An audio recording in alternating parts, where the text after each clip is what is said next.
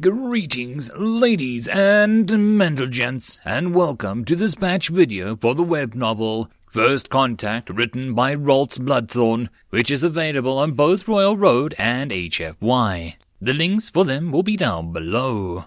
And as always, I hope that you enjoy, and if you do, please consider supporting the channel. First Contact, Chapter 60, Kark Picard. Captain's personal log, stardate 8532.272. I've seen a couple of Space Force fleet actions, too, in real time, in real life, and I've never seen this much scattered metal around a system. It isn't that the precursors are more powerful. Some of their tech is laughably ancient. It's just that there's so many of them, but the big ones are just so tough. Just because it's ancient doesn't mean that it's useless. Throwing a rock is ancient, yet is not a C+ cannon just throwing a large rock at really high speeds. It's because common knowledge that boarding parties are the way to go when it comes to Goliaths and the new ones that have showed up, the Kaiju class. It's either try pound something the size of a subcontinent into the dirt, or board them and blow the strategic intelligence housing. Space Force has tried to take a few alive, but they always have charges to blow out the AI core. Sometimes they'll completely suicide, and your casualties include the entire boarding force as well as any nearby vessels. Contrary to suggestions, you can't just disable the engines and let it drift into the sun, because each of the battle wagon class or higher will control the smaller ones and seek to rebuild the engines and get it running again. Saw a Jotun settle on the wreck of a Goliath, and Space Force had powered it until you could see through it and jump into hull space with it despite disabled engines and an estimated destroyed hull core. Apparently, there's negotiations with the rulers of the Eye of Terror system to let them call for a new Black Crusade, since they are the masters of hellscape in the Confederacy. Some people aren't too sure about it, since the last time these guys went full-on Black Crusade was after the Mantids glassed Terrasol, and while I feel nervousness about such a prospect, these may be truly bordering on desperate times. Some guys named Gulkek, who the Terran Navy saved back when I was still checking out the precursor world, are allowing Starfleet to put shipyards and full starbases in their system. The race is eagerly petitioning to be allowed to join Starfleet and the Federation as members of the Confederacy. One of the things that us Federation LARPers dislike about the Confederacy is there is no prime directive. We're not supposed to interfere with unprogressed xenospecies, but the Confederacy has no such restrictions and disrupt those xenospecies' natural progression. We've had to set aside our knee-jerk dislike for the Confederacy offering citizenship or freeing worlds that the Terran Navy or Space Force defends. There's a whole, are these species ready for it questions that comes into the Prime Directive. It's one of the reasons we're all an ally organization but are not full members of the Confederacy, despite our members having the ability to become Confederate citizenry. But what we've seen, the things we've seen, my crew and I shall never forget. Some of the crew doesn't like that I'm gun running in their eyes, running a nanoforge to arm some of these species, but my red shirts all agree with it. Even my Spock agrees with it. There's genocide going on out there. That word, it doesn't really describe what's going on out there. Extermination is closer, but still it lacks the sheer scale of what is happening. We've been out here for only little over than a month. I think it's getting to my crew. I might have to do another LFG. Picard 8873. Captain's personal log, stardate 8532.279. 5 days. That's all it's been. 5 days. It feels like forever. McCoy put me under. I was standing in the ready room screaming at the crew that wasn't there. I slept for 2 days straight. We stopped them. I ran the cloning tanks to respawn pods dry, ran the nanoforge and the creation engines to slush, dropping red shirts and kaiju until the boarding party finally got to the strategic intelligence housing and blew it up with a proton torpedo head that had been packed the whole way. You can't use transporters. That should have been obvious, and I wasted the first 2 launches of red shirts. The transporter uses a digital signature to move and then recreate a being. Of course, the precursors would have digital signal noise removers and capture cards. After we killed the brain, we sought out where the kaiju was storing the signals of our red search. I was glad we did. Imagine being stuck in a buffer forever, where someone keeps loading you into a sadistic Cardassian torture chamber to rip apart you and examine you, with your memories being updated in the buffer while you're being tortured. Meanwhile, your suds won't go off because you're only stuck in a buffer. Still, 5 days we managed to sweep the system. We kept the kaiju from making any planetary landings or attacks. I shot a proton torpedo nanoforgers into slush, even used the transphasic torpedoes during the fight. I had possessed doubt about allowing weapons powerful enough to scrap Borg cubes, which are prohibited from most ladder rank fights, from being used in IRL zones. The precursor kaiju would not have hesitated.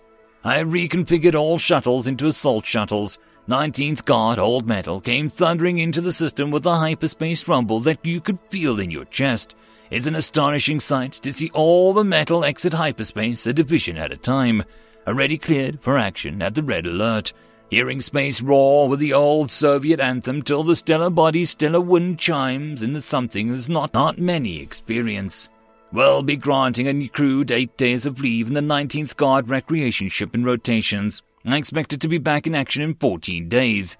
On a personal note, I wonder if there are any catgirls that will be aboard the recreation ship that might be looking for a yiffing. Picard 8873. Captain's personal log, stardate 8532.279. Some of my fellow Federation Starfleet officers questioned my decision to go with an Old Trek class vessel. The newer ones all look impressive, where Old Trek is designed very sturdily if you're being polite. Some of the new Trek stuff can look good because of the hull integrity fields hold up the ship together, during evasive maneuvers as well as during combat. When non-canon designs are already being approved, I added the Enterprise-class hull integrity fields to the Dakota as backup and used the new Trek alloys and structural designers for additional strength. Yes, the Dakota would be completely rebuilt by canon again, but I made the right decision despite the mocking of my peers.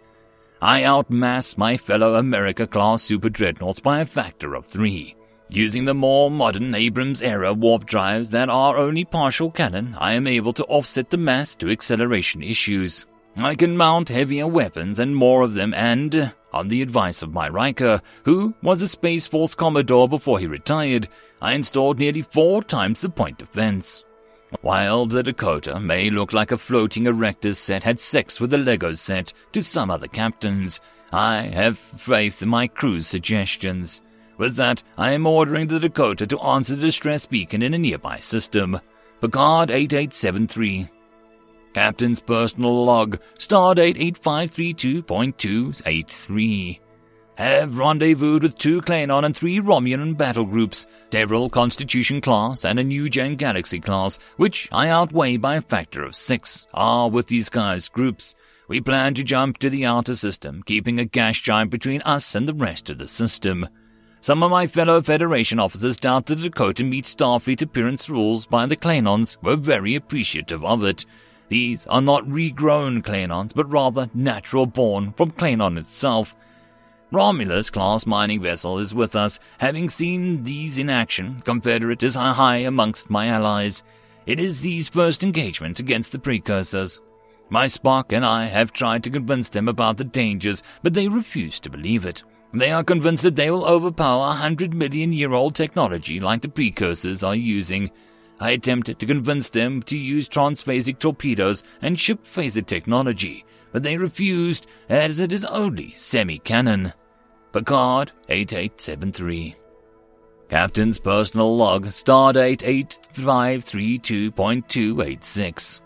We jumped to beside the large gas giant on the outer system, quickly raising shields and launching probes to get a look at the system. There are 5 settled planets in the green zone and the amber zone, 2 of them already under ground attack. We were still discussing countermeasures for the ground attacks when everything came apart, so to speak. 3 Goliath-class precursor vessels rose out of the gas giant and immediately brought us to action. My Riker immediately ordered a photon torpedo base to be loaded with transphasic warheads and rolled us away from the precursor, firing our heavy phasers. The new-gen Galaxy class took a full barrage of NCV cannons from the entire forward batteries of the single Goliath and broke up.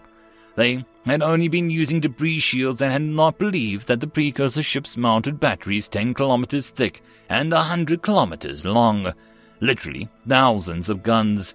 The Romulan ships went to stealth. Their plan to go after their engines. Klingons, of course, closed the distance, intending on performing as strafing runs. All 3 Goliaths were disabled and sunk into the gas giant, streaming vast strands of vaporized metal. With that, our patchwork armada made its way in-system, registering 4 more Goliath-class vessels, including one that was landed on a dead planet with no ocean or atmosphere. The Romulus-class mining vessel moved to attack that one with the idea that it was a dead ship without shields, as it had suffered severe damage to its armor. They said the best laid plans are laughed at by God, and that is how it quickly went. The planet-bound Goliath opened fire with its guns at extremely close range. The mining vessel was disabled within 10 minutes. Falling into the gravity well, its attempt to use the mining lasers came to no effect. The other Romulan vessels kept going for the engines on the other machines. Once we became engaged and close to 5 more Goliath-class raised up from the smaller gas giants. The battle was fierce, as was this writing that I'm not even aware of any vessels still in action. We are currently using our superior speed to keep the precursors from the planets while our nanoforges or creation engines de-slush. Picard 8873. Captain's log, Stardate 8532.296. The crew of the Dakota has performed above all expectations in the defense of System 8871D2. Despite the losses of our allied vessels, despite the unexpected recovery of 3 initially engaged Goliaths, we have prevailed. The system has been cleared of the precursor threat both in system space and on planet's surface. An important piece of data is that it appears that the precursors have decided that they have to survive to enjoy the resources, so any expenditure of resources necessary for a quick victory is a logical outcome. Forced precursor vessels to retreat from system to conserve resources. The precursor vessels should take time to repair before returning. My Spock concurs. We are currently returning to Starbase 4973 in the Gulkek system for refit, repair, and rearming. We will suggest stationing a garrison forces at System 8871D2. End of chapter. First Contact, Chapter 61. Cock. Captain's personal log, Stardate 8532.299. Arrived at Starbase 4973 with the Dakota and our crew. Turned over information to the local Starfleet representative as well as SUDS data for the other ship's crews. Spoke to Commodore Dunstan of Starfleet, who requested a template for what the changes the Dakota had undergone. Was counseled that my point totals would not count towards any ladder rankings due to the extreme non-canon changes to the Dakota, as well as my crew personnel armaments and shuttle modifications. In shocking news, the Battlestar Fleet and the Cylon Collective have arrived. Talk about big guns. Those guys carry big creation engines that can pump out a Viper or Cylon fighters in roughly 10 seconds, with only 30-second cooldown/down features.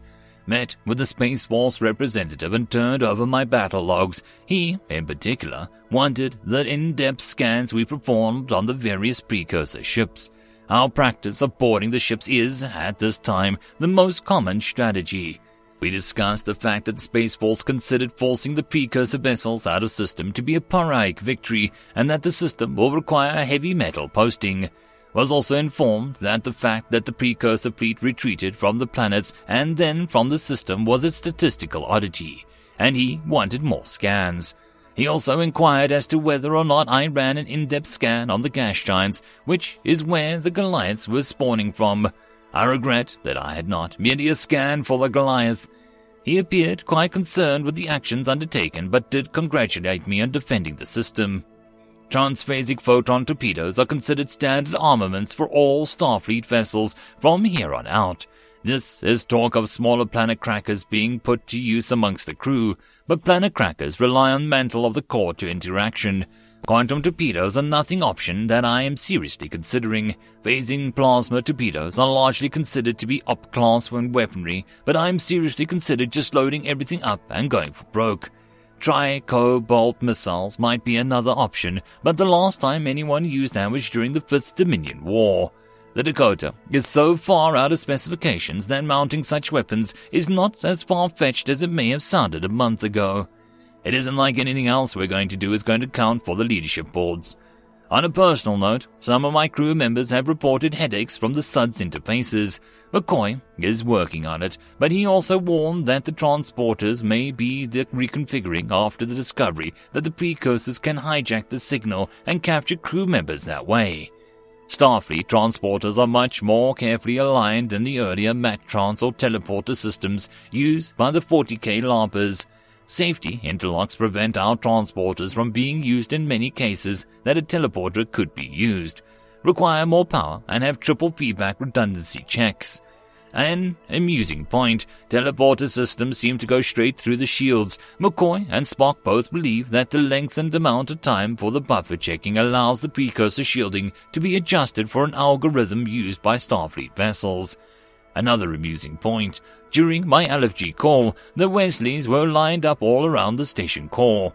Nobody is taking them on these, despite the class advantages, because outside the structured missions of Starfleet games, nobody is going to suddenly have Wesley weaknesses just because. On a personal note, my Riker has grown out of his beard and has been socializing with his Space Force peers in order to get us more information on the street. Picard 8873. Captain's personal log, stardate 8532.304. One thing I don't mention when the sheer amount of time that you spend moving from place to place. Warp drive is highly efficient and safe compared to string drive, slipstream gates, and jump space. Unlike hyperspace, AIs are able to remain conscious in warp. Still, I feel the urge to yell, "Go faster!" at the warp nacelles. My Spock took me to the side and warned me that Starfleet vessels may be making serious mistake. Often, the precursors take damage and flee the system, using hull space to jump out. He has noticed that after roughly 8% of their structure is damaged, they then flee. He also had checked the Starfleet records. I'm the only vessel at this time running transphasic photon torpedoes. He has suggested an experiment, utilize transphasic torpedoes, phase plasma torpedoes, but leave one out of every barrage of 10 with the phased plasma torpedoes, with a subspace beacon. In that manner, we can discover where they are running off to. My Spock has put forward the theory, and my Scotty and LaForge, as well as my Riker, all agree. They are refitting, repairing, and constructing bases somewhere. Perhaps our plan to put the phasic subspace beacon aboard one of their larger vessels will pan out. I do not feel concerned about what my crew might find in the precursor shipyard. Picard 8873. Captain's personal log, stardate 8532.305. We have returned to the system that myself and others had cleared. In particular, we are running long-range sensor scans on the gas giants. My checkoff has suggested, and I concur, that getting in close and running more detailed but shorter-range scans might put us too close. I would really like to avoid a barrage of NCV shells. Our Uhura, she's extremely qualified and did not object to me double-checking her bona fides, is keeping a careful ear out for precursor transmissions. I have left orders that the faintest whisper of precursor code, the Dakota is to move to red alert. The systems look empty. But there is something that makes me only think there are 4 lights. Picard 8873. Addendum. There is apparently no structures or other masses in the gas giant at the depths of our long-range passive scanners can reach. Captain's personal log, stardate 8532.307. Our Uhura spotted at first a subspace whisper, a complex and shifting binary, barely audible, while others suggested we move in, trying to get a lock-in on what was whispering across subspace in such a manner. I ordered the ship to immediately go to silent running. No emissions. We observed a Goliath exit hellspace near the larger gas giant, streaming vapor and metal, its attendant vessels exiting with it. As we watched, it allowed the attendant vessels to bore through the massive docking ports. Side note, some of those bays are the size of the real San Francisco Ultraplex. The whispers picked up on the massive Goliath sank into the gas giant. My crews estimate that the 3 initially engaged Goliaths on our last action had been repaired themselves. There was confirmation bias. For a bare moment the whisper got louder, and the Goliath that had sunk into the gas giant was in plain view of the massive long-range scanners, then simply vanished. The belief of my Spock and Scotty is that the precursors have some kind of shielded refit structure inside the gas giant beyond the scanner horizon. The Forge has stated that the pressure at such a depth would make any construction and repairs inordinately difficult. My Riker reminded the Forge that precursors were engaged in a war where they vanished, and these bases are not only wartime bases, but that there are no living crews to worry about. I ordered my crew to remain on silent running. There is enough debris on the planet to cover a probe approach. Mother Forge has suggested putting the probe data relay in the Oort cloud to give the signals to a few bouncers and use only phasic tachyon streams to reverse polarity. Sometimes I wish we didn't have all our own names for technology. Why could we have just said paired quark communications? Picard 8873. Captain's personal log, stardate 8532.309. The probe has moved into place carefully, following a piece of debris from the previous battle. During this time, our Uhura caught another scrap of what she has come to call as precursor whispers from the other gas giant. My Spock reminded me that the intense pressure inside the massive gas giant could make foundry work easier, allowing the creation of hyperalloys that we need massive foundries to utilize the inherent pressure of the massive gas giant to create alloy farms inside the gas giant. Another ship has arrived, which I have labeled as an Enki-class precursor, has arrived and taken into the carefully going over the debris field and the Starfleet battle. Thankfully, the Klingon and Romulan officers routinely utilize antimatter charges to clear any debris from the destruction of our ships. It moved the wreckage and mining ship and has been spending time there. It is an extreme range, and I am becoming nervous about what it is doing. The precursor attitudes within the star system are concerning.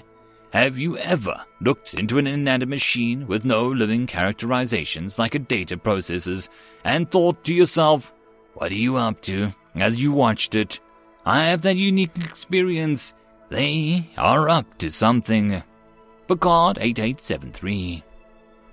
Captain's personal log, stardate 8532.310. The probe provided us with valuable information that is critical to disseminate.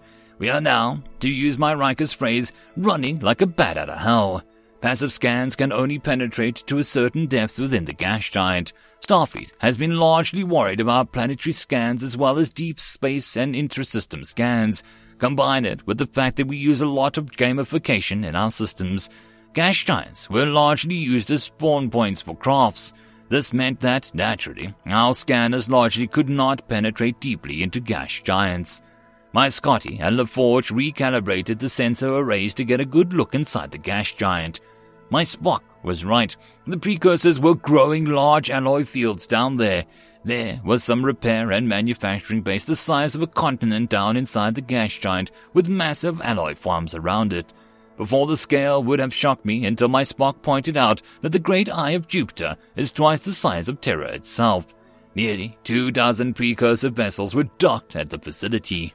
Discussions on how to deal with this massive repair and refit base was discussed at closed meetings among my command crew.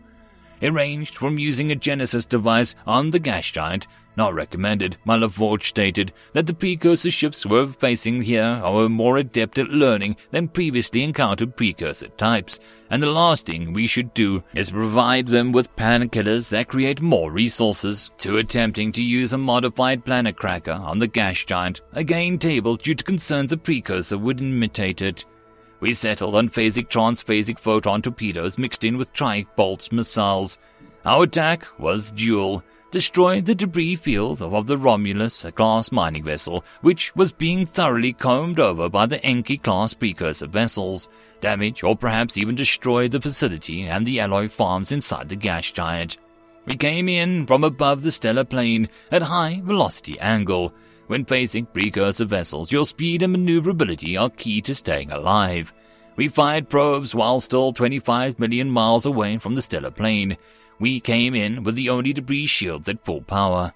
The probes reported back that while there was life signs on the planets, the green and amber zones, the precursor vessels around those planets and upon the surface were not engaged in wholesale slaughter or destruction.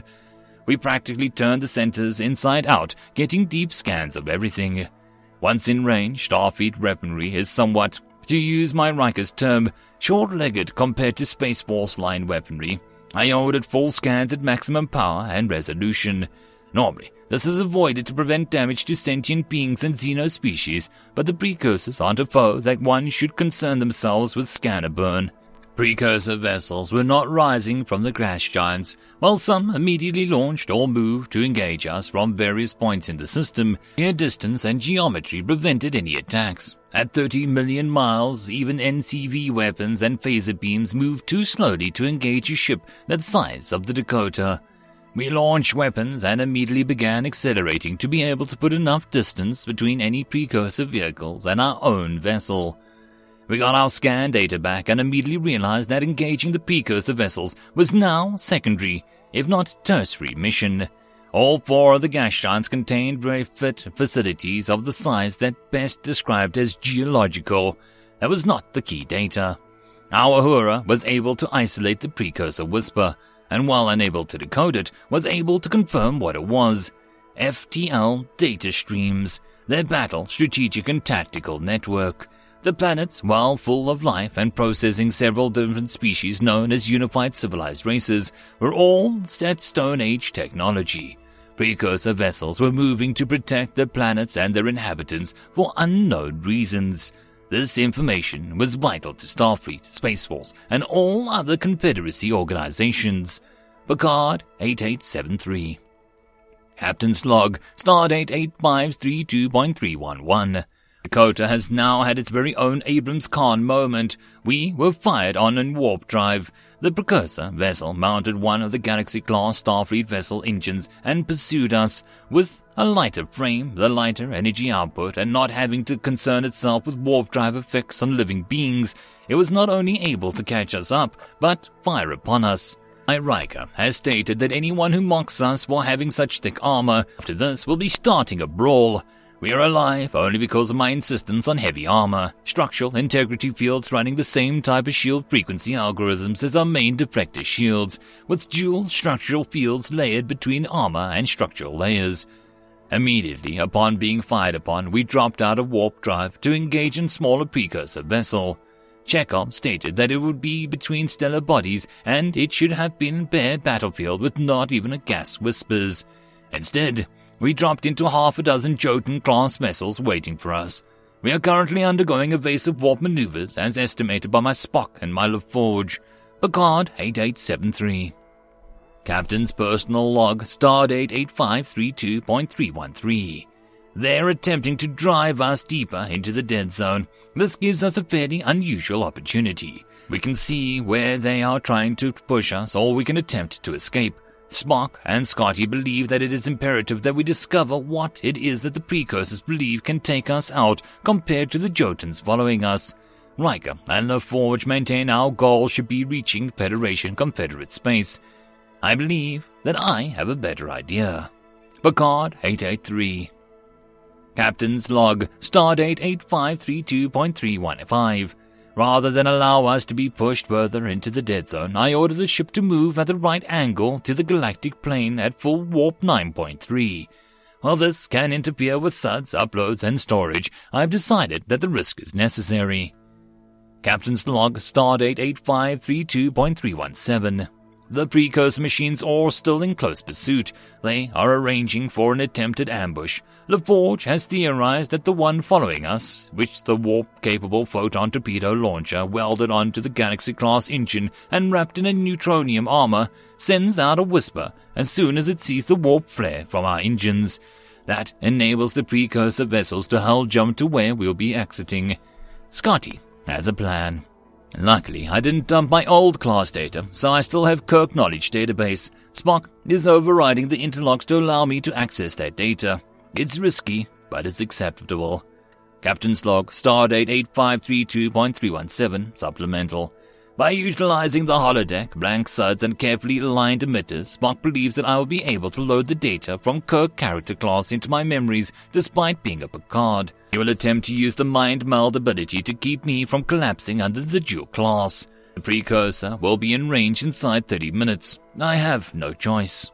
Captain's personal log, stardate 8532.317.7. The melding is somewhat successful. I have conflicting emotions and desires regarding many subjects, but thankfully both my knowledge and personality templates are Starfleet officers. By use of the mind meld, my stock was able to use an older exploit involving class rank and player knowledge.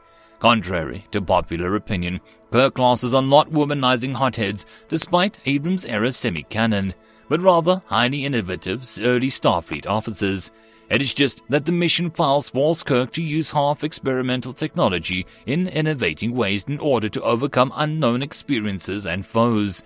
One of the things often overlooked as Kirk made a rank of Admiral was quite cautious in many ways. Still, the dissonance between the Picard and Kirk class is quite intense. I am suffering nosebleeds. McCoy says that it's from intracranial pressure as my brain attempts to sort through the information. I have not informed him the fact that I have severe SUDS hangover. Picard 8873. Captain's log, stardate 8532.318. After examining old scans of the Galaxy-class ship that was defeated, I was able to ascertain its hull number. Using that number and knowledge possessed by an Admiral-level Kirk class, when the precursor, Pursuer, came close enough to fire, I was able to drop warp shields. The precursor, Pursuer, was exposed to a raw warp energy at that time, inhibiting its ability to see the Dakota, specifically causing us to appear much further away than warp conduit. The precursor fell back and I ordered the Dakota to move to emergency warp speed. 9.998 Okoda scale. The precursor, Pursuer, immediately went to maximum speed of the Galaxy-class engines that attached little more than armor, bare shields, and a torpedo launcher. Warp 10. Without transwarp shielding or any other technology, the precursor Pursuer achieved infinite velocity and infinite mass. The explosion damaged the Dakota, and it's left us drifting in normal space. Scotty and LaForge estimate the repair of 3 weeks. Peacock 8873. Captain's log, stardate 8532.325. We are again underway after a successful destruction of the precursor pursuit vehicle. Maximum warp is limited to warp 5.4. Estimated time to arrival at Starbase 4973 is 11 days. Peacock 8873. Captain's personal log, stardate 8532.332. My SUDS has been scrambled and bad. I'm no longer Jeffrey von Liedel, born in Rigel, but instead a curious combination of the character neural templates of my old personality. Scotty, McCoy, and LaForge are examining me, not in the hopes of unwinding my personalities, but rather to forward the information to Solnet in hopes that it can be prevented from occurring to others, no matter how unusual the circumstances. The gamed memories no longer have a distinguishable overlay that Starfleet uses for safety measures. Instead, all of my memories feel the same, which is confusing. I remember racing a motorcycle in the wheat fields of Oklahoma outside of Paris under the Regalian red sky. My Gestalt personality agrees that it is worth it for the information that we have and to save the ship and the crew. Jeff Peacock 8873. Captain's log, stardate 8532.334. Pro-term acting Captain Riker 2173 commanding. Previous captain is suffering the effects of SUDS template merger, needing to access information to allow the destruction of the precursor Pursuer. Captain Jeff Peacock was relieved of command with the acceptance and willingly 2 hours ago. Bridge and command officers are in agreement with this action. We are 2 days out of Starbase 4973. Riker 2173. Captain's personal log, stardate 8532.335. Would I have done it, knowing what I had to do now? Yes. My SUDS cannot update. The neural template recordings fragment and unravel. I am no longer immortal, but there is no such thing as only humans. Humans, without the SUDS, accomplished incredible feats just as grit and determination. However, I can no longer participate in active combat Starfleet games. 200 years of LARPing down the tubes. I made a good choice with my Riker. The hardest thing to do is relieve your captain for a cause. He had a good cause. Jeff Peacock, 8873. Captain's log, stardate 8532.336. I've docked the Dakota and am granting shore leave to the crew. Captain Peacock was taken to Space Force Infirmary via stretcher with McCoy in attendance. Our mission is complete. Space Force has our data in their possession. For some reason, the precursors kept entire worlds of roughly half the Xenosapiens of the unified civilized races. Ash giants must now be treated as precursor-based risks. I'm hoping Jeff recovers. The fact that he remembered an ancient piece of the lore from the old Trek Khan is honestly impressive. Undergoing an in-mission partial respec was risky. We'll report to Starfleet and see what happens. Riker 2173. Starfleet Gaming Central Notice. Jeffrey von Liedl, player number 7C345A7E1-8873, is hereby promoted to Starfleet Admiral and is hereby recalled to Earth-42 to Starfleet Headquarters in New San Fran. In accordance with his wishes, the Dakota, a non-canon American-class ship, is hereby given to Riker 56A817C38F2-2173, including all templates and player rewards. Nothing follows. Space Force Memo. All captains. Initial estimates of 30 to 50 Goliath-class total forces is an error. New ship types encountered. New facilities discovered. See attached file. Nothing follows. Confed Memo. Mantid. Any idea about this? Nothing follows. Mantid pre-worlds. Beyond cattle worlds, we cannot estimate why precursors of all things would have an older races reduced to primitive on worlds that being observed. Nothing follows. Black Crusade. Extermination, idiots. The Banner Hull ship should have made you think of that. They're trying to figure out a way to counter us. Nothing follows. End of chapter. And that, my friends, concludes this dose of science fiction fun. I hope that you enjoyed, and if you did, please don't forget to support the author from the link down below. But if you want to support this channel, there are links as well down below for you to help with. But the easiest way would be to share this video, and if you are so inclined, subscribe as well. I will see you all in the next episode, and I hope that you all have a fantastic time until then. Cheers.